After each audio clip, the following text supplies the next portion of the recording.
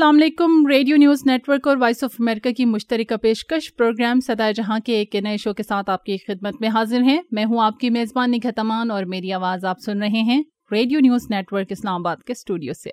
अस्सलाम वालेकुम। बहजत जिलानी का भी सलाम कबूल कीजिए वॉइस ऑफ अमेरिका वाशिंगटन की उर्दू सर्विस के स्टूडियो से। जी निघत, क्या हाल चाल है? मौसम तो बदल रहा है और कहते हैं कि जब मौसम बदलता है तो उसके साथ साथ इंसान का अंदर का मौसम है वो भी बदलना शुरू हो जाता है। बाहर का मौसम बहुत असर करता है, तो हमें उम्मीद है कि आपके यहाँ भी जो मौसम बदल रहा है उसके असरात अच्छी तरह से पड़ रहे होंगे। कम से कम गर्मी तो चली गई। जी बहुत शुक्रिया बहजत। मौसम थोड़ा बेहतर हो गया है, बिल्कुल शामें थोड़ी बेहतर हो गई है इस्लामाबाद की, दिन उसी तरह गर्म ही है। तो उम्मीद है बस सितंबर आने वाला है तो सितंबर में तो आपको पता है मौसम बेहतरी की तरफ ही जाता है और इंसान वैसे भी जब अच्छे मूड में हो तो हर मौसम अच्छा लगता है। तो यही है बिल्कुल। तो आज हम जो रिपोर्ट्स अपने सामीन के लिए लेकर आए हैं उनका भी हम जिक्र करते चलेंगे। थोड़ा सा खुलासा बताएंगे कि आज आप रेडियो न्यूज़ नेटवर्क से कौन सी रिपोर्ट सुनेंगे। जम्मू कश्मीर की हैसियत में तब्दीली के मामले को लेकर जनूबी एशिया की दो एटमी ताकतें पाकिस्तान और भारत के दरमियान ताल्लुकात मजीद कशीदा हो गए हैं और दोनों ममालिक जंग के दहाने पर आ गए हैं, जिसका इजहार वज़ीर आज़म इमरान खान ने कौम से खिताब में भी किया था। इसी हवाले से स्ट्रेटेजिक उमूर के माहिर डॉक्टर नसरुल्लाह मिर्ज़ा क्या कहते हैं, सुनिएगा एक रिपोर्ट में। तहरीक इंसाफ की हुकूमत को इक़्तिदार में आए 1 साल का अरसा मुकम्मल हो चुका। इस दौरान तहरीक इंसाफ की कारकर्दगी आवाम की नज़र में क्या रही और तज्ज़ियाकार इस साल को कैसे देखते हैं, एक रिपोर्ट इस बारे में भी आपको सुनाएंगे। और सियासत के बाद बात होगी सेहत की, और आज हम सेहत के सेगमेंट में बात करेंगे रशा यानी कपकपाने की बीमारी के हवाले से, और इस बारे में एक मालूमाती रिपोर्ट आज के प्रोग्राम का हिस्सा है। प्रोग्राम के आखिर में हस्बे मामूल हम आपके लिए लेकर आ रहे हैं शोबिज़ राउंड अप। तो ये था मुख्तसर सा रेडियो न्यूज़ नेटवर्क की रिपोर्ट्स का खुलासा। चलेंगे वापस वॉइस ऑफ अमेरिका की तरफ, क्योंकि वहाँ से आप जान पाएंगे कि वॉइस ऑफ अमेरिका आज आपके लिए क्या लेकर आया है। फिर वापस आकर रिपोर्ट्स की तफसीलात आपको बताएंगे। बहुत शुक्रिया Nighat. Voice of America Washington की उर्दू सर्विस से आज जो रिपोर्टें हम आपके लिए पेश कर रहे हैं एक नज़र उन पर डालते हैं।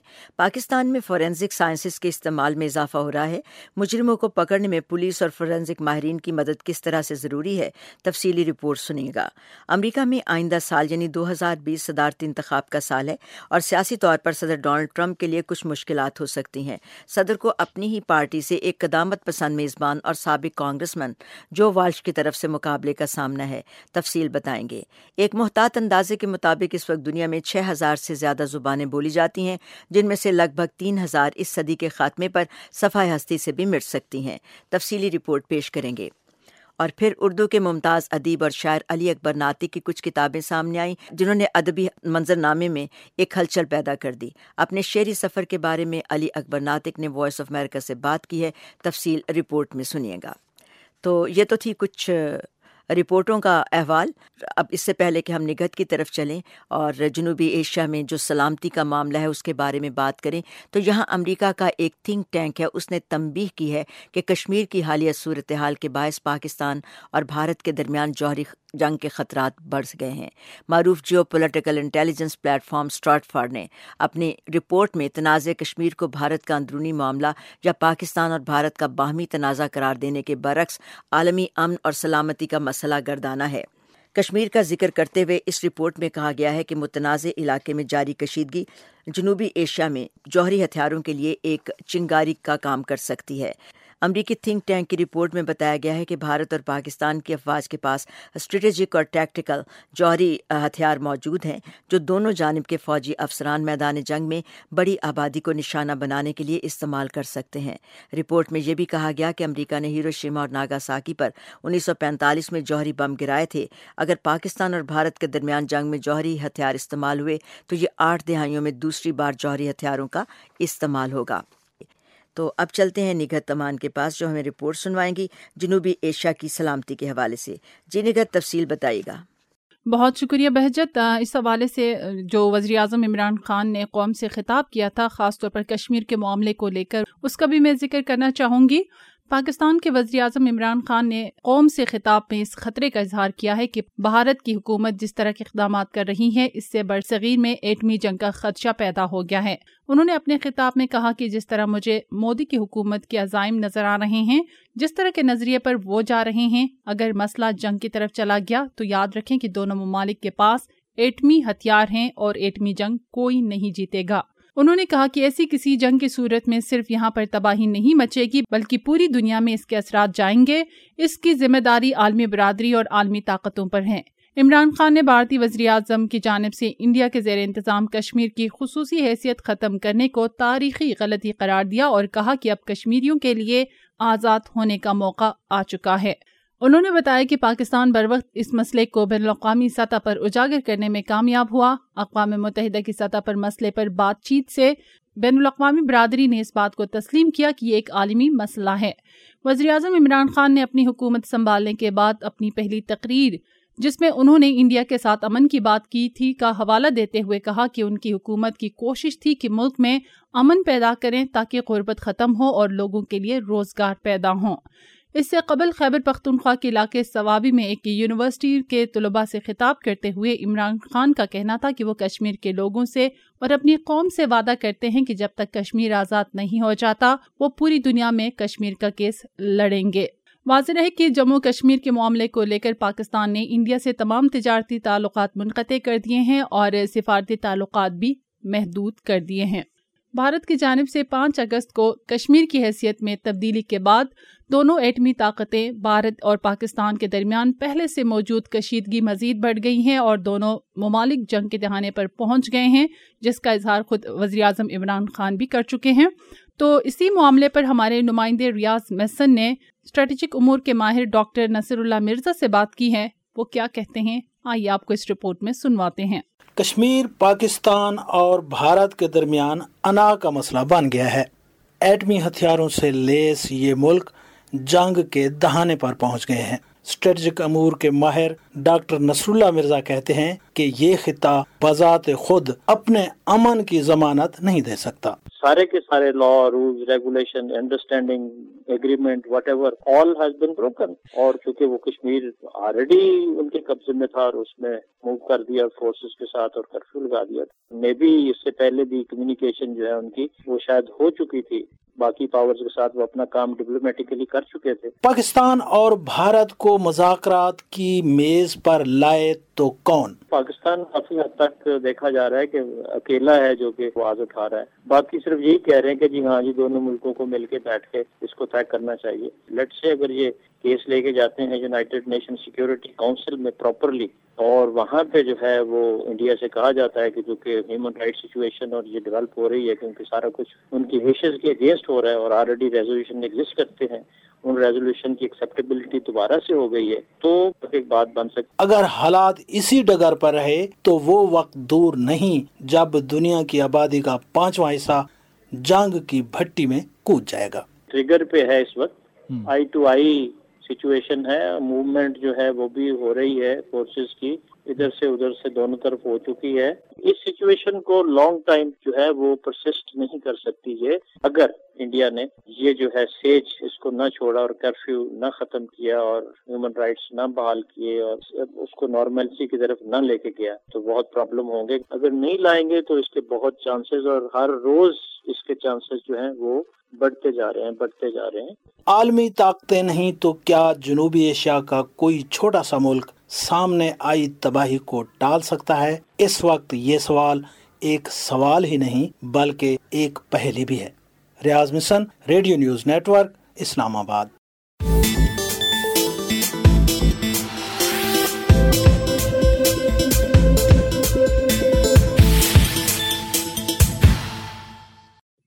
پہلے ہم آپ کو ایک بڑی دلچسپ خبر سناتے ہیں فیس بک کی ڈیجیٹل کرنسی کے بارے میں۔ تو امریکی ایوان نمائندگان کی رکن اور فائنینشیل سروسز کمیٹی کی سربراہ میکسین واٹرز نے کہا ہے کہ فیس بک کی مجوزہ ڈیجیٹل کرنسی لیبرا کے معاملے پر سوئٹزرلینڈ کے حکام سے ملاقاتوں کے باوجود ان کی تشویش برقرار ہے۔ وہ کہتی ہیں کہ سوئس حکام کی جانب سے وقت دیے جانے پر وہ مشکور ہیں، لیکن ایک بڑی ٹیکنالوجی کمپنی کو عالمی کرنسی کا متبادل بنانے کی اجازت دینے پر ان کے تحفظات ہیں۔ میکسین وارڈرز نے لبرا کے حوالے سے سوئٹزرلینڈ کے اسٹیٹ سیکریٹریٹ برائے عالمی امور کے نمائندوں، وفاقی data protection and information commissioner, financial market supervisory authority اور سوئس قانون سازوں سے بھی ملاقات کی۔ ان کا کہنا ہے کہ انہیں اس ملاقات میں فیس بک کے منصوبوں کی حیثیت، پیچیدگی اور حجم سمجھنے میں مدد ملی۔ یہاں پر ہم آپ کو بتاتے ہیں کہ فیس بک نے اسی سال جون میں یہ اعلان کیا تھا کہ وہ 2020 میں لبرا کے نام سے اپنی ڈیجیٹل کرنسی متعارف کرانے کا ارادہ رکھتا ہے۔ اس کرنسی کے انتظامی امور اور دیگر تکنیکی معاملات کی ذمہ داری سوئٹزرلینڈ کی لبرا ایسوسی ایشن کو سونپی گئی تھی۔ فیس بک کمپنی نے اپنی کرنسی لانے کا اعلان کر کے امریکی قانون سازوں اور ریگولیٹرز کو حیران کر دیا تھا، لیکن اس کے بعد سے فیس بک واشنگٹن کی حمایت بھی اس سلسلے میں حاصل کرنے کی کوشش کر رہا ہے۔ امریکہ سمیت دنیا بھر میں پالیسی ساز اور مالیاتی امور کے نگران ادارے فیس بک کے 2.25 ارب سے زائد صارفین کی جانب سے لبرا کرنسی کے ممکنہ استعمال اور عالمی مالیاتی نظام پر اس کرنسی کے اثرات کے حوالے سے تشویش کا شکار ہیں۔ تو جناب، سائنس اور ٹیکنالوجی کے اس دور میں تو روزانہ ہی کوئی نہ کوئی نئی بات سامنے آ جاتی ہے اور چونکاتے ہوئے گزر جاتی ہے۔ اب یہی معاملہ ڈیجیٹل کرنسی کا بھی ہے۔ آپ کو بٹ کوائن کی شہرت، عروج اور زوال بھی یاد ہی رہا ہوگا۔ اب دیکھتے ہیں فیس بک ڈیجیٹل کرنسی کا مستقبل کیا ہوتا ہے۔ اور آئیے اب رپورٹ میں سنتے ہیں کہ آج فورینزک سائنس مجرموں کی تلاش اور جرائم کا پتہ لگانے میں کس حد تک معاون ثابت ہوتی ہے۔ پاکستان میں مجرموں کو پکڑنے میں پولیس اور فورینزک ماہرین کی مدد کے لیے عام لوگوں کو اس بارے میں آگاہ کرنا ضروری ہے کہ وہ جائے وقوع سے جرم کے شواہد کو ضائع نہ ہونے دیں۔ یہ کہنا تھا پاکستان میں فورینزک سائنسز کے ایک ممتاز ترین ماہر اور پاکستان کے شہر لاہور میں قائم پاکستان کی پہلی فورینزک لیب کے director general doctor Muhammad Ashraf Tahir کا۔ وائس آف امریکہ کو ایک انٹرویو میں انہوں نے عام شہریوں کے لیے ان جرائم میں پولیس اور ماہرین کی مدد کے طریقوں کی وضاحت بھی کی ہے۔ ان سے بات چیت کر رہی ہیں یاسمین جمیل۔ پاکستان میں مجرموں کو پکڑنے میں پولیس اور فورینزک ماہرین کی مدد کے لیے ضروری ہے کہ عام لوگوں کو اس بارے میں آگاہ کیا جائے کہ وہ جائے واقعہ سے جرم کے شواہد کو ضائع نہ ہونے دیں۔ یہ کہنا تھا پاکستان میں فورینزک سائنسز کے ایک ممتاز ترین ماہر اور پاکستان کے شہر لاہور میں قائم پاکستان کی پہلی فورینزک لیب کے director general doctor Muhammad Ashraf Tahir کا۔ وائس آف امریکہ کو ایک انٹرویو میں انہوں نے فورینزک سائنس کے بارے میں معلومات فراہم کی۔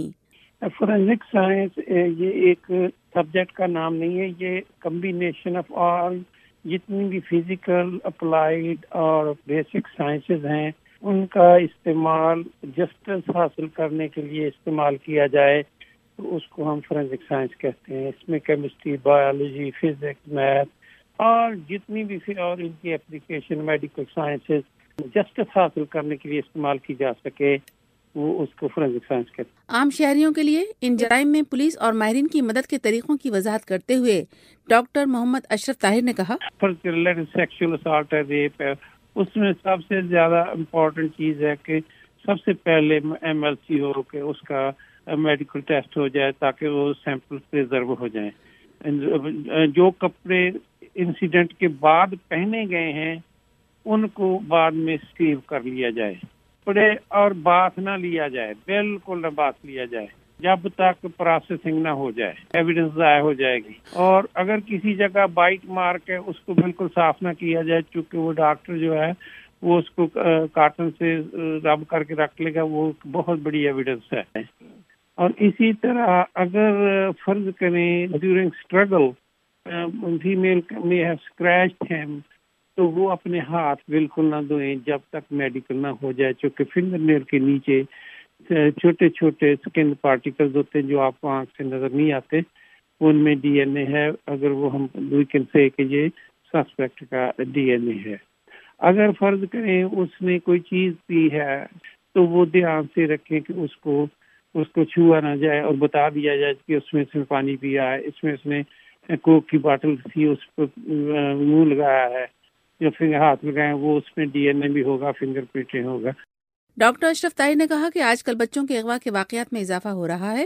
ایسے مجرموں کو پکڑنے کے لیے پولیس اور ماہرین کے لیے بچوں کے اہل خانہ اور لواحقین کی مدد بہت اہمیت رکھتی ہے۔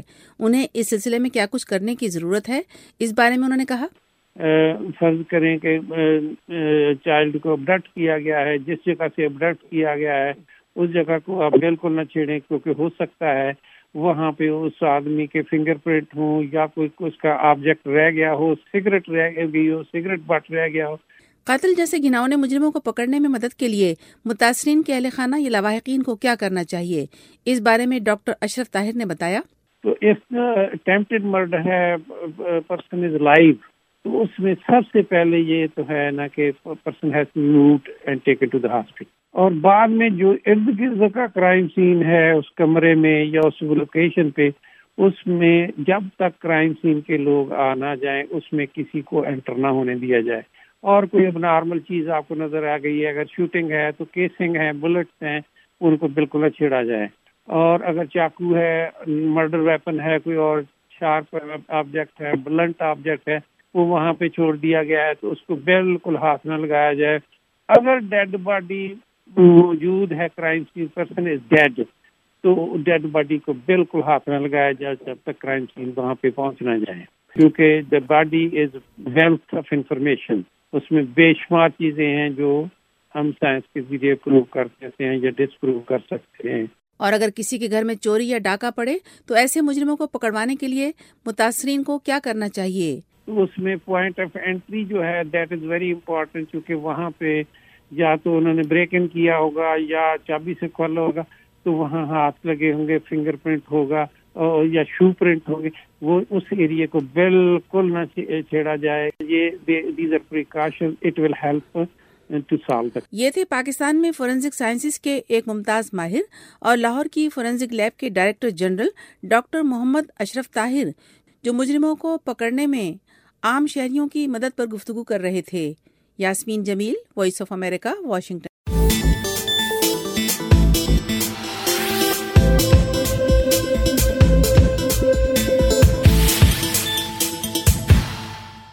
پروگرام میں یہاں پر ہم ایک مختصر سا وقفہ لیں گے، وقفے کے بعد واپس آئیں گے تو سیاست سمیت دیگر موضوعات پر ہم بات چیت کریں گے، ہمارے ساتھ رہیے۔ ریڈیو پروگرام صدائے جہاں ریڈیو نیوز نیٹ ورک اور وائس آف امریکہ کی مشترکہ پیشکش ہے۔ یہ پروگرام سنتے رہیے اور اس بارے میں اپنی آراء، تجاویز اور سوالات کے لیے ہم سے رابطہ کیجیے۔ facebook.com/SEJ Radio یا پھر facebook.com/Radio News Network۔ Welcome back. Voice of America Washington اور ریڈیو نیوز نیٹ ورک کی مشترکہ پیشکش صدائے جہاں پروگرام ہم آپ کے لیے پیش کر رہے ہیں۔ تو آئیے پروگرام کو ہم آگے بڑھاتے ہیں۔ پاکستان تحریک انصاف کے رہنما اور سابق وزیر خزانہ اسد عمر کہتے ہیں کہ 1 سال کے دوران موجودہ حکومت نے سخت معاشی فیصلے کیے ہیں، اور اگر حکومت کی معیشت پر منظم انداز میں توجہ برقرار رہی تو پاکستان کا معاشی استحکام حاصل کرنا ناممکن نہیں ہے۔ وائس آف امریکہ کے اسد اللہ خالد کے ساتھ ایک انٹرویو میں اسد عمر نے کہا کہ مشکل معاشی صورتحال سے نکلنے کے 2 طریقے ہیں، ایک تو درآمدات کم ہوں اور دوسرا یہ کہ برآمدات میں اضافہ کیا جائے۔ ان کے بقول حکومت کی طرف سے فوری طور پر جو اقدام کیا جا سکتا ہے وہ درآمدات میں کمی لانا ہے، جبکہ برآمدات میں وقت کے ساتھ ساتھ اضافہ ہوگا۔ سابق وزیر خزانہ نے مزید کہا کہ اب معاشی استحکام کا دوسرا مرحلہ شروع ہوگا اور اس کے اثرات بھی 1 سال بعد نظر آنا شروع ہوں گے۔ تو پاکستان تحریک انصاف کی حکومت کو اقتدار میں آئے 1 سال گزر گیا ہے۔ بہت سارے تجزیے اور تبصرے ان کی کارکردگی کے بارے میں سامنے آ رہے ہیں۔ ایک اور رپورٹ ہے جو کہ ریڈیو نیوز نیٹ ورک نے تیار کی ہے، اور وہ بھی پاکستان تحریک انصاف کی کارکردگی کے بارے میں ہے۔ تو آئیے نگہت سے تفصیل معلوم کرتے ہیں۔ جی نگہت۔ بہت شکریہ بہجت۔ وزیر اعظم کی معاون خصوصی برائے اطلاعات و نشریات ڈاکٹر فردوس عاشق اعوان نے گزشتہ دنوں پاکستان تحریک انصاف کی حکومت کی 1 سالہ کارکردگی رپورٹ بھی پیش کر دی ہے۔ ڈاکٹر فردوس عاشق اعوان نے اسلام آباد میں ایک تقریب کے دوران حکومت کی 1 سالہ کارکردگی رپورٹ پیش کرتے ہوئے کہا کہ ہماری حکومت میڈیا کی آزادی اور مثبت تنقید کو خوش آمدید کہتی ہے، کیونکہ ہم آزادی اظہار رائے پر مکمل یقین رکھتے ہیں۔ فردوس عاشق اعوان کا یہ بھی کہنا تھا کہ حکومت نے 1 سال میں محنت اور دیانتداری سے درست سمت میں پالیسیوں کا آغاز کیا۔ پالیسیوں کا ثمر عوام کی ترقی اور خوشحالی کی صورت میں سامنے آئے گا۔ نئے پاکستان میں حکمران طبقے کا نہیں بلکہ عوامی مفادات کا تحفظ ہوتا ہے۔ ان کا کہنا ہے کہ وزیر اعظم تمام شعبوں میں اصلاحات کے عمل کی خود نگرانی کر رہے ہیں۔ ملک کے متوسط طبقے کی فلاح کے لیے احساس پروگرام شروع کیا گیا اور غریبوں کے لیے تمام اقدامات احساس پروگرام کے تحت کیے جا رہے ہیں۔ وزیر اعظم کے معاون خصوصی نے یہ بھی بتایا کہ خزانہ اور اقتصادی امور ڈویژن اور ریلوے کی کارکردگی میں نمایاں بہتری آئی۔ پاکستان پوسٹ اور NHA بہترین کارکردگی کے باعث منافع بخش ادارے بن گئے۔ انہوں نے یہ بھی بتایا کہ وزارت توانائی نے گردشی قرضوں میں نمایاں کمی کی ہے اور ملک میں سیاحت کے فروغ کے لیے 175 ملکوں کے لیے آسان ویزا پالیسی متعارف کروائی گئی، جبکہ FBR نے ٹیکس کے دائرہ کار کو وسیع کرنے کے لیے بھی جامع اقدامات کیے ہیں۔ اپنی ادارے کی کارکردگی کے حوالے سے فردوس عاشقاوا نے بتایا کہ PTV اب خسارے سے نکل کر منافع بخش ادارہ بن گیا ہے، ریڈیو کو بھی خسارے سے نکال کر کامیاب ادارہ بنائیں گے اور ریڈیو کو حقیقی طور پر پاکستانی عوام کی آواز بنائیں گے۔ انہوں نے کہا کہ APP ویڈیو نیوز سروس کو جدید تقاضوں سے ہم آہنگ کر رہے ہیں تاکہ پوری دنیا میں پاکستان کے مثبت تشخص کو اجاگر کیا جا سکے۔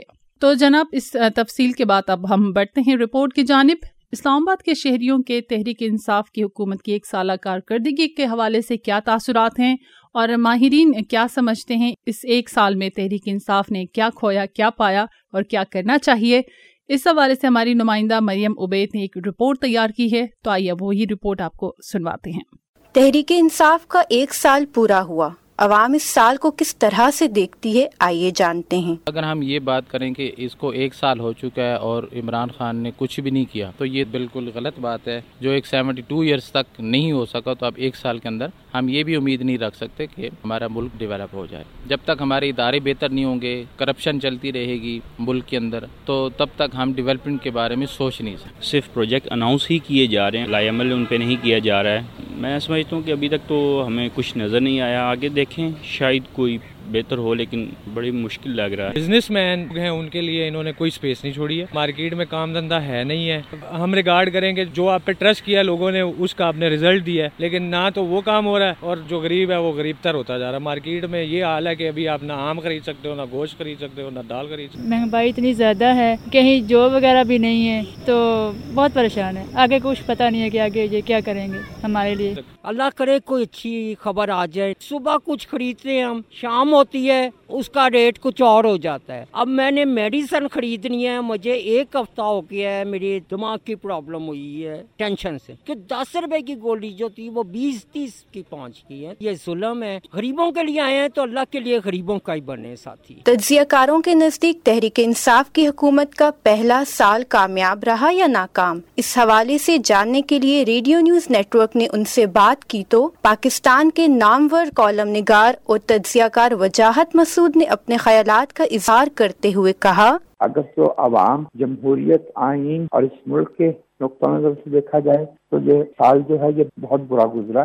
اس میں ہمارے جو آئین کی ورکنگ ہے اس کی جو اتھینٹسٹی ہے وہ مجروح ہوئی، ہماری معیشت جو ہے وہ تباہ ہوئی، ہمارے ادارے جو ہے وہ مفلوج ہوئے، ہماری پارلیمنٹ جو ہے وہ ایک ڈیبیٹنگ کلب کی سطح پہ اتر آئی، یعنی اس تک گر گئی۔ اور اس میں جو حکومت ہے وہ لوگوں کو جو مسلسل احساس دلاتی رہی کہ جو فیصلے ہیں، جو حکومت ہے وہ عوام کی تائید کی محتاج نہیں ہے، تو کہیں اور سے اپنی لیجیٹیمیسی ڈرائیو کر رہی ہے۔ تو میرے تو خیال میں یہ فورگیٹیبل ایئر رہا پاکستان کی تاریخ کا، وہ اچھا چیپٹر نہیں رہا۔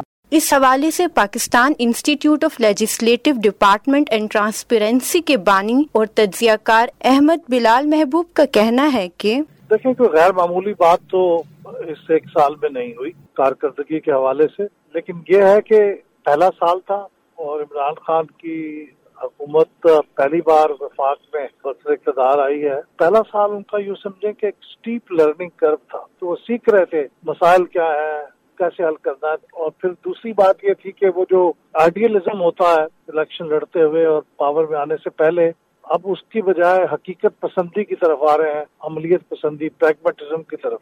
تو اس میں بھی کئی چیزیں جو انہوں نے پہلے کہی تھیں اب حقیقت میں وہ نہیں ہوئیں۔ اس کو کئی لوگوں نے کہا کہ یو ٹرنز ہیں، بہت مشکل اکانومی تھی، اس اکانومی کو فیس کر رہے تھے، اس کے حل کرنے کی کوشش کر رہے تھے، اس کے لیے بھی کوئی روڈ پلان نہیں تھا ان کے پاس۔ تو بنیادی طور پہ کوئی ایسی چیز نہیں ہے جسے رپورٹ کیا جا سکے کہ یہ ان کا کارنامہ تھا۔ موسٹلی پرابلمز ہی تھے گورننس میں اور ان کی ٹیم بلڈنگ میں جو اس دوران دیکھنے میں آئے۔ آنے والے وقت میں تحریک انصاف کی حکومت کی کیا ترجیحات ہونی چاہیے؟ اس حوالے سے وجاہت مسعود نے مشورہ دیتے ہوئے کہا، میں سمجھتا ہوں کہ ہمیں پہلی جو ترجیح اب تعلیم کو دینی چاہیے، تعلیم دیر پا ترقی کی بنیاد رکھتی ہے، اور دوسرے ہمیں کاروبار، لوگوں کو روزگار ملے۔ ہمارے ملک کے لوگ محنت کر کے اپنا کام کرتے ہیں، اپنے بال بچوں کا پیٹ پالتے ہیں، انہیں کاروبار کے لیے وہ ماحول فراہم کیا جائے جس میں وہ جو ہے وہ اپنا کام کرے۔ میں سمجھتا ہوں جہاں محنت کی کمی نہیں ہے، صلاحیت کی کمی نہیں ہے، تو ترجیحات ان گنت ہیں۔ جبکہ احمد بلال کا کہنا ہے کہ ہمارے ہاں تو economy will remain major issue, تو اس لیے اس کے اوپر انہیں فوکس کرنا پڑے گا، اور خاص طور پہ جو کم آمدنی والے لوگ ہیں ان کے مسائل کے اوپر فوکس کرنا پڑے گا۔ لیکن ان کے اور بہت سے ایشوز ہیں جس کا انہوں نے خود لوگوں سے وعدہ کیا ہوا ہے کہ وہ احتساب کریں گے۔ احتساب کی جو ریپوٹیشن ہے وہ اس وقت خراب ہے، وہ ایسے لگ رہا ہے کہ جیسے صرف ایک پارٹی کا ہی احتساب ہو رہا ہے۔ یہ بھی ایک بہت بڑا مسئلہ ہوگا۔ بہت سے پرابلمز ایسے پیدا ہو گئے ہیں خارجہ پالیسی کے معاملے میں، انڈیا سے تعلقات کے معاملے میں، جس میں کشیدگی ہے سرحدوں کے اوپر، جنگ کی صورتحال ہے، اس کا بھی انہیں سامنا ہے۔ برآمدات کو بڑھانا بہت بڑا چیلنج ہے۔ تعلیمی اداروں کا معیار بہتر کریں، جو سرکاری ادارے ہیں وہاں پہ تعلیم کی کوالٹی بہت پور ہے۔ اس طرح ہیلتھ کیئر کے اندر بھی معیار اور مقدار دونوں کم ہے، یعنی ہاسپٹلس کم ہے، ڈسپینسریاں کم ہیں، مریض زیادہ ہیں، دوائیاں وہاں ملتی نہیں ہیں۔ اب وہاں پہ ٹیسٹ کرانے کے لیے بھی انہوں نے چارجز بڑھا دیے ہیں۔ تو انہوں نے جو وعدے کیے تھے ان کو پورا کرنے کے لیے یہاں پہ کوانٹٹی اور کوالٹی دونوں کو بڑھانا پڑے گا۔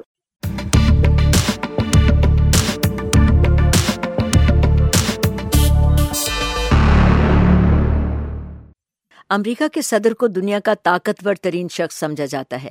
امریکہ کے صدر کو وائٹ ہاؤس میں قیام کے دوران تنخواہ اور دیگر مراد کی مد میں لاکھوں ڈالر سالانہ ملتے ہیں، لیکن وائٹ ہاؤس سے رخصت ہونے کے بعد بھی صدارت کے منصب پر فائز رہنے والی شخصیات کو تادم مرگ مختلف مراد ملتی رہتی ہیں۔ امریکہ کے موجودہ صدر کی تنخواہ 4 لاکھ ڈالر سالانہ ہے، یعنی صدر ڈونلڈ ٹرمپ کی تنخواہ کی مد میں 4 لاکھ امریکی ڈالر سالانہ ملتے ہیں۔ سن 1789 میں امریکہ کے پہلے صدر جارج واشنگٹن سے لے کر اب تک امریکی صدور کی تنخواہوں میں 5 مرتبہ اضافہ ہو چکا ہے۔ بڑی دلچسپ بات ہے کہ جارج واشنگٹن کی تنخواہ وہ محض $25,000 تھی، جبکہ ان کے بعد آنے والے 17 سربراہان مملکت بھی یہی تنخواہ وصول کرتے رہے۔ امریکہ کے صدر کی تنخواہ میں پہلا اضافہ 1873 میں ہوا، جب صدر کی سالانہ تنخواہ 25,000 سے بڑھا کر $50,000 سالانہ کر دی گئی۔ اس اضافے سے بعد میں آنے والے کئی صدور نے استفادہ کیا۔ تنخواہ میں دوسرا اضافہ 1909 میں ہوا، جب امریکی صدر کی سالانہ تنخواہ بڑھ کر $75,000 ہو گئی۔ تیسرا اضافہ 1949 میں امریکہ کے صدر ہیری ٹرومن کے دوسرے دور صدارت میں ہوا، جب ان کی تنخواہ بڑھا کر $1 لاکھ سالانہ کر دی گئی۔ صدر رچرڈ نکسن کے دور میں امریکہ کے صدر کی تنخواہ میں چوتھی مرتبہ اس وقت اضافہ ہوا جب امریکی کانگریس نے صدر کی سالانہ تنخواہ بڑھا کر $2 لاکھ کرنے کی منظوری دے دی۔ اور 5واں اضافہ 2001 میں ہوا، جب امریکہ کے اس وقت کے صدر جارج ڈبلیو بش کی تنخواہ بڑھا کر $4 لاکھ کر دی گئی۔ سابق صدر براک اوباما بھی $4 لاکھ سالانہ تنخواہ وصول کرتے رہے، جبکہ موجودہ صدر ڈونلڈ ٹرمپ کی سالانہ $4 لاکھ تنخواہ کی مد میں وصول کر رہے ہیں۔ امریکہ کے صدر کو وائٹ ہاؤس میں رہائش کے علاوہ متعدد پرتعیش سہولتیں دستیاب ہوتی ہیں۔ ان میں درجنوں ملازمین، انواع و اقسام کے کھانے تیار کرنے کے ماہر خان سامے، فٹنس سینٹر اور ان کے ہمراہ تربیت یافتہ ذاتی ٹرینرز، ہوم تھیٹر کے علاوہ چھٹیاں گزارنے کے لیے پرفضا مقام کیمپ ڈیوڈ میں قیام کی سہولتیں سر فہرست ہیں۔ صدر کو آمد و رفت کے لیے جدید سہولیات سے آراستہ طیارہ air force 1، helicopter marine 1 اور بلٹ اور بم پروف گاڑی دی بیسٹ بھی مہیا کی جاتی ہے۔ یہی نہیں بلکہ صدارت کی مدت مکمل ہونے کے بعد بھی سابق صدر کو سالانہ $2,13,000 پینشن اور کئی مراد ملتی ہیں۔ تو آئیے امریکی صدر کے بارے میں ہی بات کو جاری رکھتے ہیں۔ صدر ڈونلڈ ٹرمپ کے لیے آئندہ سال دوبارہ انتخاب کا راستہ پیچیدہ ہوتا نظر آ رہا ہے۔ متعدد معاشی ماہرین کے اس انتباہ کے باوجود کہ 2020 میں امریکہ کساد بازاری کا شکار ہو سکتا ہے، ٹرمپ مضبوط معیشت کے بارے میں بڑے فخر سے گفتگو کرتے ہیں۔ صدر کو اب اپنی پارٹی کے اندر ہی سے ٹاک شو کے ایک قدامت پسند میزبان اور سابق کانگریس مین جو والش کی طرف سے بھی مقابلے کا سامنا ہے۔ وائس آف امریکہ کے قومی نمائندے ہیں جم ملون کی رپورٹ کے ساتھ اسد حسن۔ تو آئیے رپورٹ سنتے ہیں۔ فرانس میں G7 سربراہ اجلاس میں صدر ڈونلڈ ٹرمپ نے تجارت، روس اور موسمیاتی تبدیلیوں سے نمٹنے کے لیے اپنے تئیں حل بیان کیا۔ ٹرمپ نے چین کے ساتھ تجارت کے معاملے پر اپنی پالیسیوں کا بھی دفاع کیا، جنہیں بعض افراد منتشر طرز فکر کے طور پر دیکھتے ہیں۔ صدر ٹرمپ کہہ رہے ہیں کہ میں تو اسی انداز میں معاملات نمٹاتا ہوں۔ یہ انداز میرے لیے کئی برسوں تک مؤثر رہا ہے اور اب یہ ملک کے لیے بہتر کام کر رہا ہے۔ یہ دوسرے لوگوں کو کرنا چاہیے تھا، یہ بش کو کرنا چاہیے تھا، یہ کلنٹن کو کرنا چاہیے تھا، لیکن میں یہ اب کر رہا ہوں۔ ٹرمپ اکثر اپنی انتخابی مہم کے دوران مضبوط امریکی معیشت کی وکالت کرتے ہیں۔ حال ہی میں انہوں نے نیو ہیمپشائر ریاست میں کہا تھا، اگرچہ ہمیں ناجائز طور پر مخالفت برائے مخالفت کا سامنا کرنا پڑتا ہے اور دوسری کئی چیزوں سے بھی ہمیں گزرنا پڑا ہے اور بہت تیزی سے اس کی حالت بدل دی ہے، لیکن چین کے ساتھ تجارتی جنگ میں تیزی آ رہی ہے اور اب کچھ معاشی ماہرین نے اگلے سال اس کساد بازاری کے بارے میں متنبع کیا ہے جو ممکنہ طور پر ٹرمپ کے دوبارہ انتخابات کے امکانات کو نقصان پہنچا سکتی ہے۔ ٹرمپ کے ڈیموکریٹک حریف، جس میں سابق نائب صدر اور نامزدگی کے مضبوط امیدوار جو بائیڈن بھی شامل ہیں، ان کی معاشی معاملات نمٹانے کی پالیسیوں کو تنقید کا نشانہ بنا رہی ہیں۔ جو بائیڈن کہہ رہی ہیں، وہ کہہ رہے ہیں کہ تجارتی پالیسی، خارجہ پالیسی اور اندرونی پالیسیوں کے مقابلے میں معیشت کو استوار کرنے پر کم توجہ دی گئی ہے، جس کی وجہ سے مارکیٹ میں بیٹھے لوگ سوچ رہے ہیں کہ یہ انتظامیہ کس حد تک غیر متحرک ہے۔ ٹرمپ کو اپنی ہی پارٹی کے اندر سے ایک ریڈیو ٹاک شو کے قدامت پسند میزبان اور ریاست الینوائے سے سابق کانگریس مین جو واش کی صورت میں ایک نئے چیلنجر کا سامنا ہے۔ جو واش کہہ رہے ہیں کہ میں انتخابات میں اس لیے حصہ لے رہا ہوں کہ ٹرمپ اس مقصد کے لیے موزوں نہیں ہے۔ کسی کو قدم اٹھانے کی ضرورت ہے اور خود کو متبادل کے طور پر پیش کرنے کی ضرورت ہے۔ اس شخص کی برہم مزاجی کی وجہ سے ملک کا برا حال ہے، وہ بچوں جیسی حرکتیں کرتے ہیں۔ ٹرمپ کو ریپبلکن کی زبردست حمایت حاصل ہونے کی وجہ سے جو واش ان کے لیے کوئی بڑی پریشانی ثابت نہیں ہو سکتے، لیکن یو ایس اے ٹوڈے سے وابستہ سوسن پیج کا کہنا ہے کہ اگلے سال اقتصادی بحران صدر کے لیے پریشانی کا سبب بن سکتا ہے۔ سوزن کے الفاظ ہیں، جدید دور میں ہم نے کبھی بھی کسی صدر کو ان کے عہدے سے نہیں نکالا اور نہ ہی کسی صدر کو دوبارہ انتخابات کے لیے شکست دی ہے جو مضبوط معاشی بحالی کے وقت عہدے پر فائز ہوں، جیسے اس وقت امریکہ بحالی کے دور سے گزر رہا ہے، لیکن ہم نے کبھی بھی ایسے امیدوار کا بھی انتخاب نہیں کیا جو معاشی بحران کے زمانے میں دوبارہ انتخابات کے لیے میدان میں ہوں۔ اس لمحے ٹرمپ کو یقین ہے کہ اپنے سیاسی حمایت کے مرکز کو جوش دلانے سے وہ اگلے سال دوبارہ انتخابات جیت سکتے ہیں۔ جم میلون کے لیے میں ہوں Asad Hassan, voice of America, Washington.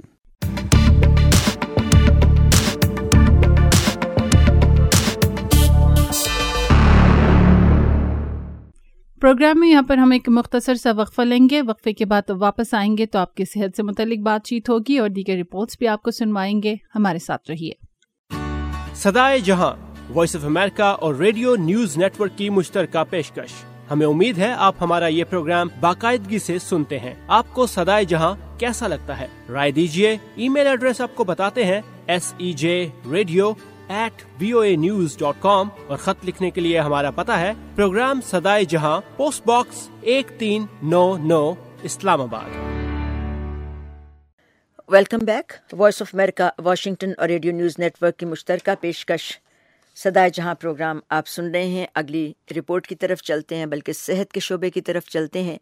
Japan کی نیوز ایجنسی کیودو کے مطابق جاپان میں گردے کی پیوند کاری کے متلاشی افراد کے لیے پاکستان ایک اہم مرکز کی حیثیت اختیار کر گیا اور موجودہ سال کے دوران اب تک کم سے کم 4 جاپانی شہری پاکستان میں غیر قانونی طور پر گردے کے ٹرانسپلانٹ کروا چکے ہیں۔ اطلاعات کے مطابق یہ گردے غریب کمیونٹی کے افراد سے رقم کے عوض خریدے جاتے ہیں۔ غیر ملکیوں کی انسانی اعضاء کی پیوند کاری کے لیے دوسرے ملک کے سفر کو عرف عام میں اعضاء کی پیوند کاری کی سیاحت کے نام سے پکارا جاتا ہے۔ جاپان کی کیودو نیوز ایجنسی کا کہنا ہے کہ مذکورہ 4 جاپانی مریضوں کے گردے ناکارہ ہو چکے تھے اور وہ طویل عرصے سے گردوں کے عطیے کے منتظر تھے۔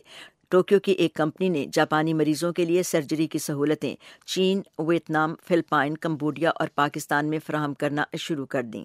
اعضاء کی ٹریفکنگ پاکستان اور جاپان دونوں میں غیر قانونی ہے اور ایسی سرجریاں کرنے والوں پر فرد جرم عائد کی جا سکتی ہے۔ ماہرین کہتے ہیں کہ زندہ اعضاء کی پیوند کاری سے صحت کے مسائل پیدا ہو سکتے ہیں، کیونکہ یہ ضروری نہیں کہ ٹرانسپلانٹ ہونے والے انسانی عضو کو مریض کا جسم قبول کر لے۔ پاکستان میں گردوں کی غیر قانونی تجارت کو روکنے کی کوششیں جاری ہیں، تاہم پاکستان کے غربت زدہ علاقوں میں ایسے افراد کی تعداد میں مسلسل اضافہ ہو رہا ہے جو رقم کے عوض اپنے گردے فروخت کر دیتے ہیں۔ میڈیا رپورٹوں کے مطابق پاکستان میں اگرچہ حکومت گردوں کی تجارت میں ملوث افراد کے خلاف کارروائی کر رہی ہے، اس کے باوجود ہر سال غیر قانونی طور پر 100 کے لگ بھگ گردوں کی پیوند کاری کی جاتی ہے، جس پر تقریباً $46,000 کی لاگت آتی ہے۔ اور اب چلتے ہیں ریڈیو نیوز نیٹ ورک کے اسٹوڈیوز میں. نگہت امان سے بات کرتے ہیں جو ہمیں پارکنسن یا پھر راشا کی بیماری کے بارے میں رپورٹ سنوا رہی ہیں. جی نگہت، تفصیل کیا ہے؟ بہت شکریہ بہجت. اس سے پہلے یہاں پر میں ذکر کرنا چاہوں گی، حکومت پاکستان کی درخواست پر سماجی رابطے کی ویب سائٹ فیس بک نے پولیو ویکسین کے خلاف غلط خبریں پھیلانے والے 31 پیجز کو بلاک کر دیا ہے. ایک رپورٹ کے مطابق پولیو ویکسین کے خلاف بیمار ذہنیت رکھنے والے کچھ افراد نے فیس بک پر باقاعدہ مہم چلا رکھی تھی. ان لوگوں نے الزام عائد کیا کہ پولیو کے قطرے پینے کی وجہ سے 1 سال کی بچے کا انتقال ہوا. تاہم ڈاکٹرز کی رپورٹ میں ثابت ہوا کہ گلے میں مونگ پھلی کا دانہ پھنسنے کی وجہ سے بچی کی موت واقع ہوئی. رواں سال مئی کے مہینے میں حکومت نے فیس بک انتظامیہ سے پولیو ویکسین کے خلاف منظم مہم چلانے والے افراد کے خلاف کارروائی کرنے کی درخواست کی تھی. دوسری جانب وزیراعظم کے فوکل پرسن برائے پولیو بابر بن عطا نے اس عزم کا اعادہ کیا کہ وہ ایسے تمام عناصر کے خلاف لڑیں گے جو پولیو مہم کو سبوتاج کرنا چاہتے ہیں. واضح ہے کہ ملک بھر میں جنوری 2019 سے جولائی 2019 تک پولیو کے 53 کیسز سامنے آ چکے ہیں. یہ انکشاف انسداد پولیو پروگرام کی رپورٹ میں کیا گیا. رپورٹ میں بتایا گیا کہ اس عرصے میں خیبر پختونخوا میں ٹوٹل 41 پولیو کیسز سامنے آئے. رپورٹ کے مطابق خیبر پختونخوا میں سب سے زیادہ بنوں میں کیسز سامنے آئے جہاں 21 بچوں میں پولیو وائرس کی تصدیق ہوئی. پنجاب میں جنوری 2019 سے جولائی 2019 تک 5 پولیو کیسز سامنے آئے. اسی طرح سندھ میں 3 جبکہ بلوچستان میں 4 پولیو کیسز سامنے آئے ہیں. رپورٹ کے مطابق صرف جون میں 25 پولیو کیسز سامنے آئے ہیں. تو اب اس خبر کے بعد رپورٹ کی تفصیلات کی جانب بڑھیں گے. صحت کے حوالے سے پارکنسنز یعنی کپ کپانے کی بیماری، گو کہ یہ مرض کسی بھی شخص کو متاثر کر سکتا ہے، تاہم 60 برس سے زائد عمر کے افراد عام طور پر اس کا شکار ہوتے ہیں. اسی مرض کے حوالے سے ہمارے نمائندے سیف علی نے ایک معلوماتی رپورٹ تیار کی ہے ڈاکٹر سے بات چیت کر کے، تو وہی رپورٹ آپ کو سنواتے ہیں. دور حاضر میں جہاں عجیب و غریب بیماریاں جنم لے رہی ہیں، وہیں بڑھاپے میں طاری ہونے والا مرض رشا آج کل نوجوانوں میں عام ہو چکا ہے. فوجی فاؤنڈیشن اسپتال کے neuro surgeon doctor Hasnain Hashmi نے ریڈیو نیوز نیٹ ورک کو رشا کی بیماری کے حوالے سے بتاتے ہوئے کہا رشا کی بیماری، جس کو انگلش میں ہم پارکنسن ڈیزیز کہتے ہیں، جو برین میں ایک کیمیکل ہوتا ہے یا ایک مادہ ہوتا ہے جس کو ہم ڈوپامین کہہ رہے ہیں، بیسیکلی اس کی کمی کی وجہ سے ہوتی ہے. اصل میں دماغ کا ایک خاص حصہ ہوتا ہے جس میں ہم اس کو کہتے ہیں بیزل گینگلیا. اس میں خاص قسم کے سیل ہوتے ہیں جو یہ کیمیکل پروڈیوس کرتے ہیں جس کو ہم ڈوپامین کہتے ہیں. وہ ٹائم کے ساتھ ساتھ جب وہ ختم ہونا شروع ہو جاتے ہیں تو ڈیفینیٹلی وہ جو کیمیکل ہے وہ بننا بند ہو جاتا ہے. وہ کیمیکل بہت ضروری ہوتا ہے، تو بیسیکلی اس کی ڈیفیشنسی سے ہی ہوتی ہے یہ بیماری.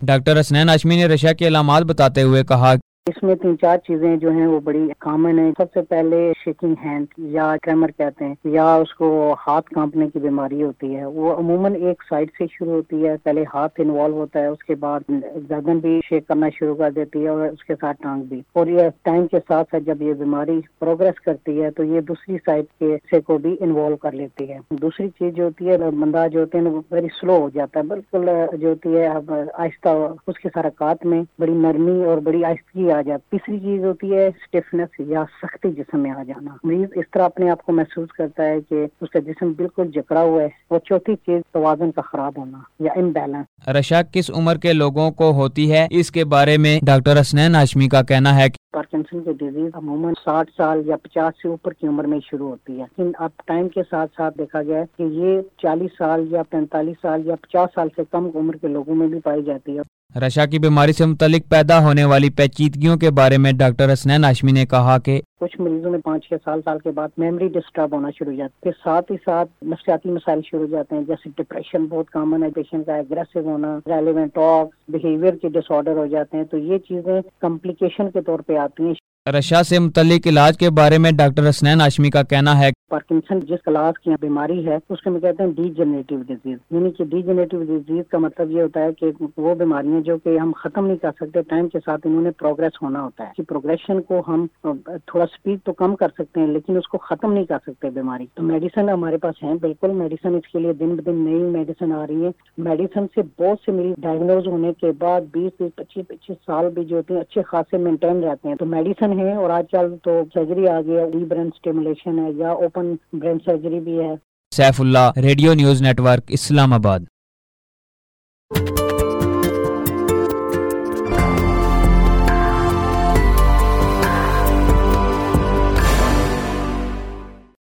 دنیا کی کسی بھی قوم کو اس کی زبان اور دیگر ثقافتی اقدار سے پہچانا جاتا ہے. زبان صرف ایک ذریعہ ابلاغ ہی نہیں بلکہ یہ ثقافت کے اہم بنیادی ستونوں میں سے ایک ہے جس کے بغیر ثقافتیں ادھوری ہیں۔ زبان ہماری زندگی کا وہ اہم حصہ ہے جس سے ایک طرف تو ہم اپنے خیالات دوسروں تک بآسانی پہنچا سکتے ہیں، جبکہ دوسری طرف اسی کی بنیاد پر ہم مختلف قوموں، گروہوں اور قبیلوں کی انفرادی شناخت کو پرکھتے بھی ہیں۔ جہاں ایک طرف ہماری ثقافت زبان پر اثر انداز ہوتی ہے تو وہیں دوسری طرف زبان بھی ثقافت پر گہرے اثرات چھوڑ جاتی ہے، غرض یہ دونوں آپس میں منسلک ہیں۔ تو آج ہم زبان کی بات کیوں کر رہے ہیں؟ کیونکہ آج ہم ایک آپ کو رپورٹ سنوائیں گے جس میں بات ہو رہی ہے دنیا میں معدومیت کے شکار زبانوں کے حوالے سے، کیونکہ دنیا میں بہت ساری ایسی زبانیں ہیں جو معدومیت کا شکار ہیں، اور اگر ہم پاکستان کی بات کریں تو پاکستان میں بھی بہت ساری ایسی زبانیں بولی جاتی ہیں لیکن ان کا لکھا کہیں پر نہیں ہونے کی وجہ سے وہ معدومیت کا شکار ہوتی جا رہی ہیں۔ انہی میں سے ایک زبان جو ہے وہ بروشس کی بھی ہے، اور جو نگر، ہنزا، اشکومن اور یاسین کے بروشو قوم بولتی ہیں، اور یہ زبان بولنے والوں کی تعداد بھی بہت قلیل ہے، اور کچھ افراد اس کے سری نگر میں بھی رہائش پذیر ہیں۔ یہ واحد زبان ہے جس کا کوئی خاندان یا قبیلہ نہیں، اس لیے اسے آزاد زبان یا جداگانہ زبان بھی کہا جاتا ہے۔ یہ زبان بہت قدیم زبان ہے جس کی ابتدا کے بارے میں بھی کوئی نہیں جانتا۔ بروشسکی لکھنے سے زیادہ بولی جاتی ہے۔ تو بروشسکی کا ذکر میں نے اس لیے بھی کیا کیونکہ میں خود بھی بروشسکی بولتی ہوں، لیکن مجھے اندازہ ہے کہ ہم جیسے میرے جیسے بہت سارے ایسے بروشسکی بولنے والے ہیں جن کو لکھنا نہیں آتا۔ تو یہ ایک بہت بڑی وجہ ہے ایسی زبانوں کے ختم ہونے کی، کیونکہ کہیں پہ لکھا نہیں۔ تو اس پر بہت زیادہ کام کرنے کی ضرورت ہے، کیونکہ یونیسکو نے بھی ایک اپنی رپورٹ میں اس بات کا ذکر کیا تھا، کیونکہ پاکستان میں خاص طور پر بہت ساری مادری زبانیں ایسی ہیں جو ختم ہوتی جا رہی ہیں، سمیت بہت سارے لوگوں کو اپنی اپنی زبانیں جن کی زبانیں خطرے میں ہیں ان کو آگے بڑھانے کے لیے کام کرنا چاہیے۔ تو بہجت آپ بتائیں اسی حوالے سے اب آپ کیا سنانے والی ہیں، کیا بتانے والی ہیں؟ تو آپ ذکر کر رہی تھی نگہت کہ آپ کی اپنی زبان جو مادری زبان ہے وہ بھی معدومی کے خطرہ اس کو بھی لاحق ہے، تو آپ لوگ جو جانتے ہیں اس بات کو وہ اس کو زندہ رکھنے کے لیے کیا کر رہے ہیں، کیا کوششیں کر رہے ہیں؟ کچھ ایسی بات نہیں ہے اس پہ؟ میں سمجھتی ہوں بہجت ہماری کچھ سستی سمجھ لیں یا کوتاہی سمجھ لیں کہ بہت کم کام ہو رہا ہے، اور خاص طور پر اب تو آپ کو معلوم ہے ڈیجیٹل میڈیا ہے، بہت سارے اور طریقے ہیں جس طرح اس کو محفوظ رکھا جا سکتا ہے۔ اگر کہیں پہ لکھا نہیں تو کم از کم اس کو ڈیجیٹلی بھی محفوظ کر سکتے ہیں، اور اس بارے میں ہمارا ایک آئیڈیا بھی ہے، کبھی آپ کے ساتھ ذکر بھی کروں گی۔ ہم سوچ رہے ہیں کہ کوئی پروگرام خاص طور پر ریڈیو کے اوپر اور جو سوشل میڈیا ہے اس پہ ہم کوئی پروگرام کریں جس میں ہم اسی زبان کے، خاص طور پر اگر میں اپنی بات کروں، جب میں بروشسکی بولتی ہوں تو بہت سارے ورڈز میں نے دوسری زبانوں سے لیے ہوتے ہیں، تو ابھی بھی کچھ ایسے الفاظ ہیں جو مجھے بھی نہیں پتا کہ پہلے کیسے بولے جاتے تھے، تو شرمندگی بھی ہوتی ہے۔ اور کبھی ابھی جب ہم جانتے ہیں نئے ورڈز کے بارے میں کہ اس چیز کو ہماری زبان میں یہ کہا جاتا ہے، جبکہ ہم نے اس کو اپنے آسانی کے لیے کسی اور زبان سے پک کر کے اس کو ایسے بنا دیا ہے، تو ہم کوشش کریں گے، بس آپ دعا کریں کچھ بہتری ہو اور ہم اس کو محفوظ کر سکیں اور ہماری آئندہ کی آنے والی نسلیں اس زبان کے بارے میں جان پائیں۔ تو آئیے اب آپ کو آج کی رپورٹ سناتے ہیں جو کہ کافی جسے کہنا چاہیے لمحہ فکریہ، اس کے لیے لفظ ہے بڑا بھاری بھرکم کہ سوچ بچار کرنے کا مقام ہے، کہ ایک محتاط اندازے کے مطابق دنیا میں اس وقت 6000 سے زائد زبانیں بولی جاتی ہیں، جن میں سے لگ بھگ 3000 اس صدی کے اختتام تک صفحہ ہستی سے مٹ جائیں گی۔ ماہرین لسانیات کے مطابق صرف بر اعظم شمالی اور جنوبی امریکہ کی 800 میں سے 500 قدیم بولیاں اور زبانیں یا تو فنا ہو چکی ہیں یا معدومیت کے خطرے سے دوچار ہیں۔ ان زبانوں میں اکثر کے بولنے اور لکھنے والے محض چند ہی لوگ دنیا میں باقی بچے ہیں۔ اگر ان زبانوں کو محفوظ رکھنے اور نوجوان نسل تک منتقل کرنے کے لیے محکمہ جاتی اور منظم کوششیں نہ کی گئیں تو یہ جلد ہی ماضی کا قصہ بن جائیں گی۔ رپورٹ تیار کی ہے انجم ہیرل گل نے، آئیے آپ کو سنواتے ہیں۔ ماہرین لسانیات کے مطابق معدوم ہو جانے والی یا معدومیت کے دہانے پر کھڑی زبانوں کی بھی دو اقسام ہیں۔ پہلی قسم کی مثال لاطینی زبان ہے، جسے اس لیے مردہ قرار دیا جاتا ہے کیونکہ اس کا ارتقائی عمل رک چکا ہے اور تعلیمی اداروں اور گرجا گھروں سے باہر اس زبان کا کوئی وجود نہیں ہے۔ اب بھی لاکھوں لوگ لاطینی زبان بالواسطہ طور پر پڑھتے ہیں کیونکہ طب اور قانون کی کئی اصطلاحیں لاطینی ہیں، جبکہ ہسپانوی، پرتگالی، فرانسیسی، رومانوی اور انگریزی جیسی معروف اور مستعمل زبانوں نے بھی لاطینی سے کئی الفاظ مستعار لے رکھے ہیں، لیکن اس زبان میں عام بول چال اب ترک ہو چکی ہے۔ معدوم زبانوں کی دوسری قسم میں وہ زبانیں آتی ہیں جو صفحہ ہستی سے مکمل طور پر مٹ چکی ہیں اور جن کا بولنے والا اب دنیا میں ایک بھی شخص موجود نہیں رہا۔ بر اعظم امریکہ کی سینکڑوں قدیم زبانیں اسی حال سے دوچار ہو چکی ہیں کہ اب ان کے بولنے اور لکھنے والا کوئی شخص دستیاب نہیں۔ جو قبائل یہ زبانیں بولتے تھے وہ یا تو خود افتاد زمانہ کی نظر ہو کر اپنا وجود کھو بیٹھے، یا انہوں نے خطے کے بدلتے ہوئے سیاسی حالات کے پیش نظر غالب زبانوں انگریزی اور فرانسیسی کو اختیار کر لیا۔ رفتہ رفتہ ان قبائل کے بزرگوں نے بھی نئی نسل کے ساتھ اپنی قدیم زبان میں گفتگو ترک کر دی، اور یوں ان کے ساتھ ساتھ یہ زبانیں بھی اپنا وجود کھو بیٹھیں۔ لیکن ایسی کئی معدوم زبانوں کے احیاء کی سنجیدہ کوششیں مسلسل جاری ہیں، اور ان کوششوں کے پیچھے تحقیقی مزاج کی تسکین ہی نہیں بلکہ عظمت رفتہ کی بحالی کا جذبہ بھی کار فرما ہے۔ ان کوششوں کی کامیابی کی ایک جیتی جاگتی مثال عبرانی زبان کی صورت میں موجود ہے، جو ایک زمانے میں صرف یہودیوں کی مذہبی رسومات اور قدیمی مخطوطوں کے مطالعے کے لیے ہی مخصوص ہو کر رہ گئی تھی، لیکن اب عبرانی اسرائیل کی قومی زبان کی حیثیت سے زندگی کے ہر شعبے میں کار فرما ہے، اور روزانہ لاکھوں لوگ اس زبان کے سہارے اپنے روزمرہ کے معمولات نمٹاتے ہیں۔ لیکن کسی قدیم اور معدوم زبان کا احیاء اتنا آسان نہیں، خاص طور پر اس صورت میں جب اس زبان میں قصے کہانیوں کی کوئی کتاب یا کوئی اور تحریری مسودہ موجود نہ ہو، اور اس زبان کے قواعد یعنی گرامر کا سراغ لگانا ناممکن ہو۔ یہ ایک ایسا دقت طلب کام ہے جو اپنے کرنے والوں سے بعض اوقات ان کی پوری زندگی طلب کر لیتا ہے۔ Anjum Harold Gill, voice of America, Washington.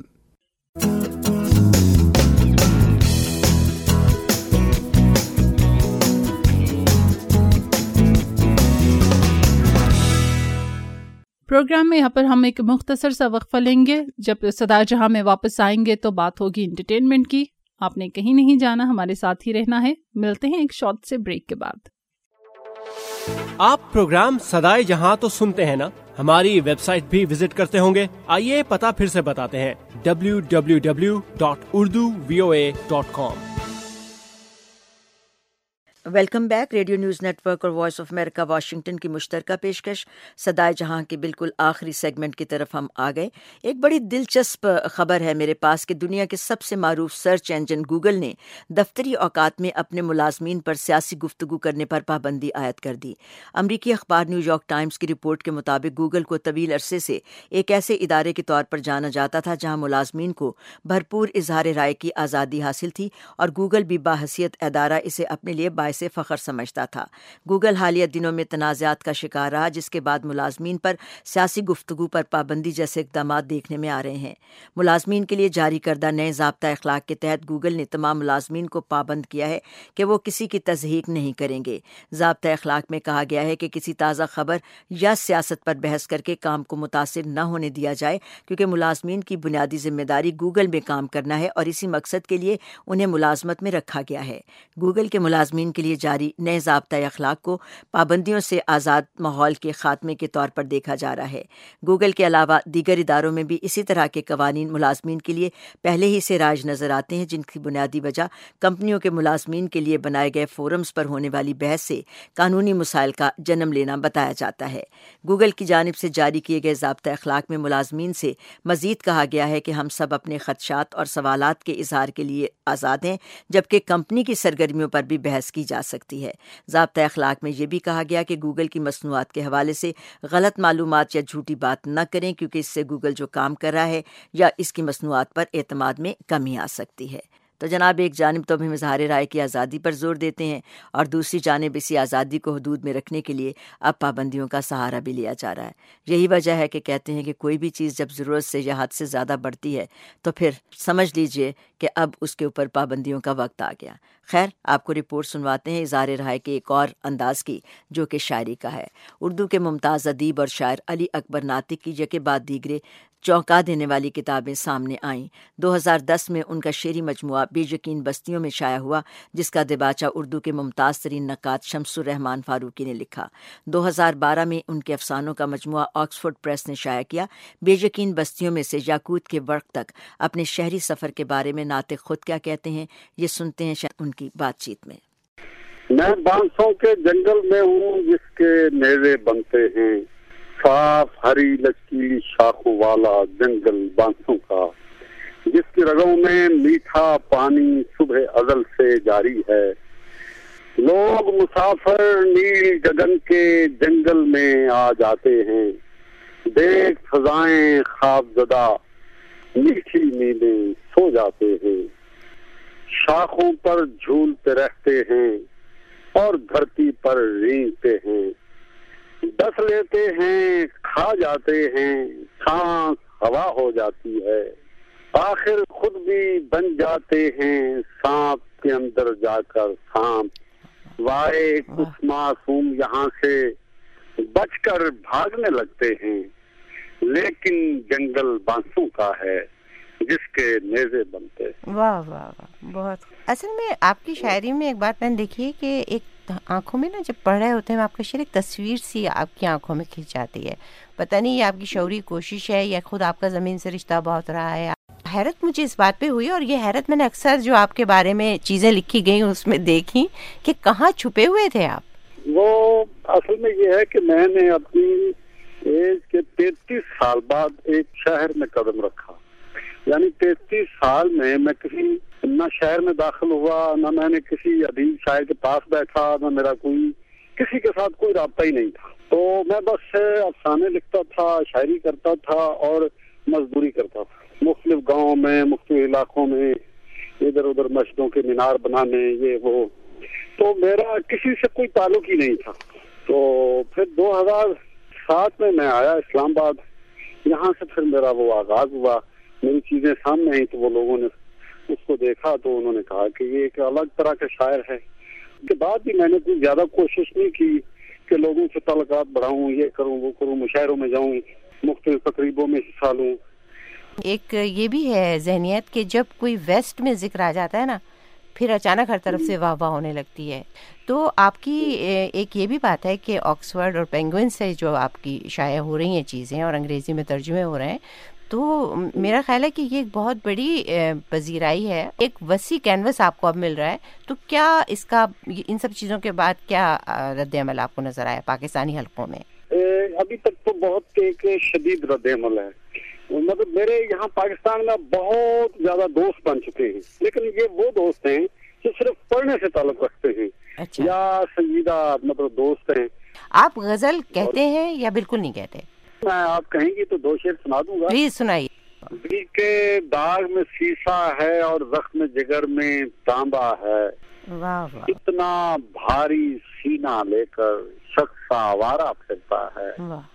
کانچ کے ریزے تیز ہوا میں باولے دوڑتے پھرتے ہوں. ننگے بدن کی چاندنی سے پھر تارا تارا گرتا ہے. آدھے پیڑ پہ سب پرندے، آدھا پیڑ آسیبی ہے. کیسے کھلے یہ رام کہانی، کون سا حصہ میرا ہے. واہ واہ واہ. اور آخری شعر ہے، پیپلوں والی گلیاں اجڑی، ڈھیر ہیں پیلے پتوں کے. پیپلوں والی گلیاں اجڑی، ڈھیر ہیں پیلے پتوں کے. سامنے والی سرخ حویلی میں بھوتوں کا ڈیرا ہے. حسب معمول میرے پاس کچھ خبریں ہیں. MTV ویڈیو میوزک ایوارڈ 2019 کا اعلان کر دیا گیا ہے، جس کے مطابق سال کی بہترین ویڈیو گلوکارہ ٹیلر سوئفٹ کے گانے you need to calm down کو دیا گیا ہے. آریانا گرینڈے کو سال کی بہترین فنکارہ ہونے کے ساتھ ساتھ بہترین ڈائریکٹر بھی قرار دیا گیا ہے اور انہی کا گایا ہوا نغمہ boyfriend song of summer قرار پایا.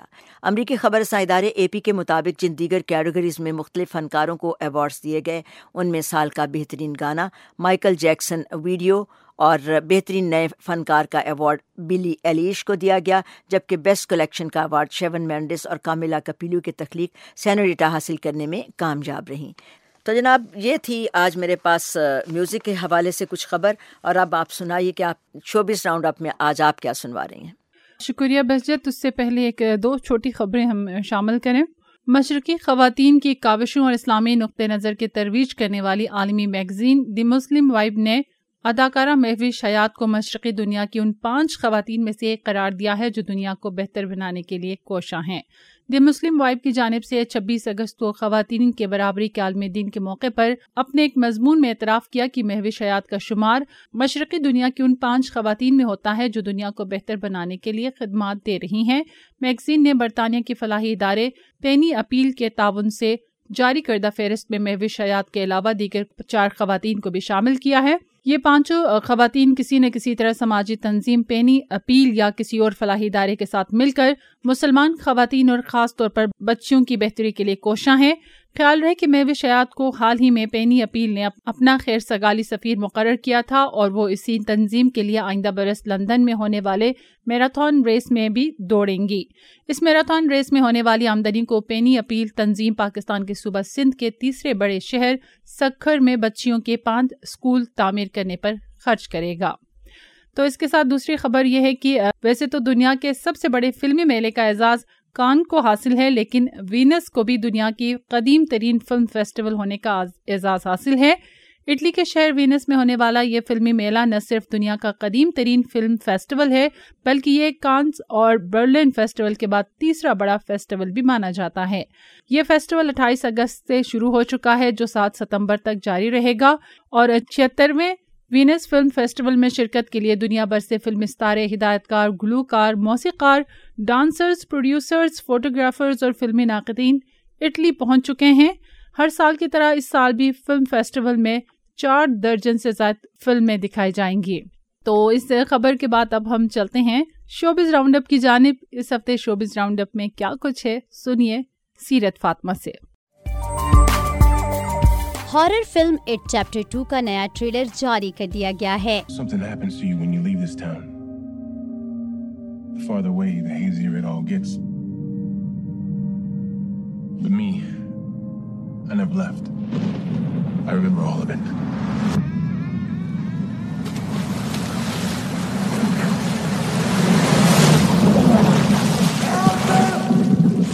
یہ فلم 2017 میں ریلیز ہونے والی blockbuster film I T کا سیکول ہے۔ خوفناک جوکر پینی وائس کے مرکزی کردار پر مبنی اس فلم میں یہ کردار بل سکارسگارڈ ادا کر رہے ہیں، جبکہ جیسیکا چیسٹن، جیمز میکاوے، جے ریان، عیسیٰ مصطفیٰ، جیم رینسن اور اینڈی بین لوزر کلب کے بچوں کے بالغ روپ میں نظر آئیں گے۔ فلم 6 ستمبر کو سنیما گھروں کی زینت بنے گی۔ Science fiction drama film Lucy in the sky کا ٹریلر جاری کر دیا گیا ہے۔ Just a few more minutes.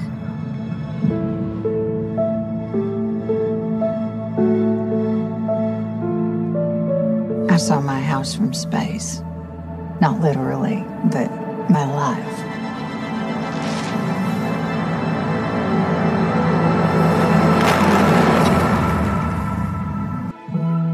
نوا ہاولے کی ہدایت کاری میں بننے والی اس فلم کی کہانی طویل خلائی مشن سے لوٹنے والی ایک خاتون کے گرد گھوم رہی ہے جس کی زندگی میں ناقابل یقین حد تک تبدیلی آ جاتی ہے۔ فلم کی کاسٹ میں نتالی پورٹمین، جان ہیمز، زیزی بیڈز، کرسٹوفر ڈاریگا، جوئے ولیمسن اور نک آفرمین سمیت دیگر اداکار شامل ہیں۔ فلم رواں برس اکتوبر میں ریلیز کی جائے گی۔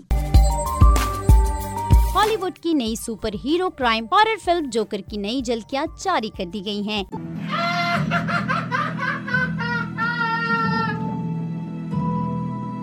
This is the last time we'll be meeting.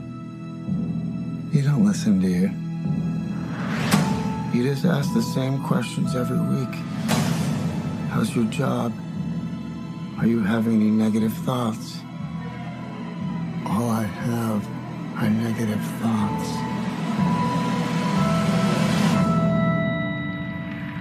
Finally, in a world where everyone thinks they can do my job, check out this guy. When I was a little boy and told people I was going to be a comedian, everyone laughed at me. اس film کی کہانی ایک ایسے stand up comedian کے گرد گھوم رہی ہے جو حالات اور واقعات سے پریشان ہو کر جرائم کی دنیا میں قدم رکھ دیتا ہے اور اس کے بعد پیش آنے والے واقعات لوگوں کو حیران اور پریشان کر دیتے ہیں۔ فلم 4 اکتوبر کو نمائش کے لیے پیش کی جائے گی۔ قسمت مہربان ہو تو خواب حقیقت کا روپ دھار لیتے ہیں۔ خیبر پختونخوا کے ضلع کرک کے رہائشی اور جمناسٹک کے کھلاڑی مشہود عالم ہالی ووڈ کی ایکشن اور سسپینس سے بھرپور فلم دی کیور میں ہیرو کا کردار ادا کر رہے ہیں۔ مشہود عالم پر ہالی ووڈ فلم ڈائریکٹر کی نظر پڑی تو انہوں نے اپنے آئندہ برس آنے والی فلم کے لیے انہیں پیشکش کر دی۔ पाकिस्तानी फिल्म बाजी और लाल कबूतर को आइंदा माह 21 सितंबर को Washington DC South Asian film festival में पेश किया जाएगा।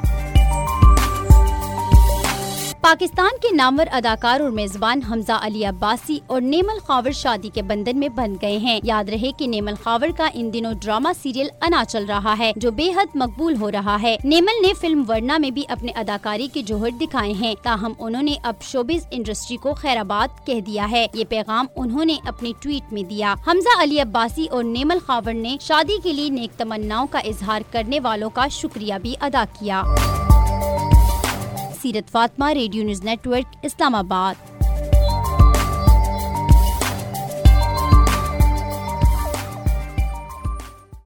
इसी के साथ ही सदाए जहां अपने इख्तिताम को पहुंचा। इस हफ्ते का शो आपको कैसा लगा, अपनी आरा से हमें जरूर आगाह कीजिएगा। खत लिखने के लिए पाकिस्तान में हमारा पता है प्रोग्राम सदाए जहां, पीओ बॉक्स नंबर 1399, इस्लामाबाद। आपकी आरा का हमें इंतजार रहेगा। निघत अमान को स्टूडियो इंजीनियर शाहिद अब्बासी के साथ इजाजत दीजिए। खुदा हाफिज। और इसके साथ ही वॉइस ऑफ अमेरिका वाशिंगटन की उर्दू सर्विस के स्टूडियो से Behzar Jilani, engineer Justin Twits के साथ इजाज़त चाहती है। आपसे हमारी मुलाकात फिर होगी आइंदा प्रोग्राम में। अपना बहुत ख्याल रखिए और हमारे इन प्रोग्रामों को सुनते रहिए, हमसे राब्ते में रहिए। अब इजाज़त, अल्लाह हाफ़िज़।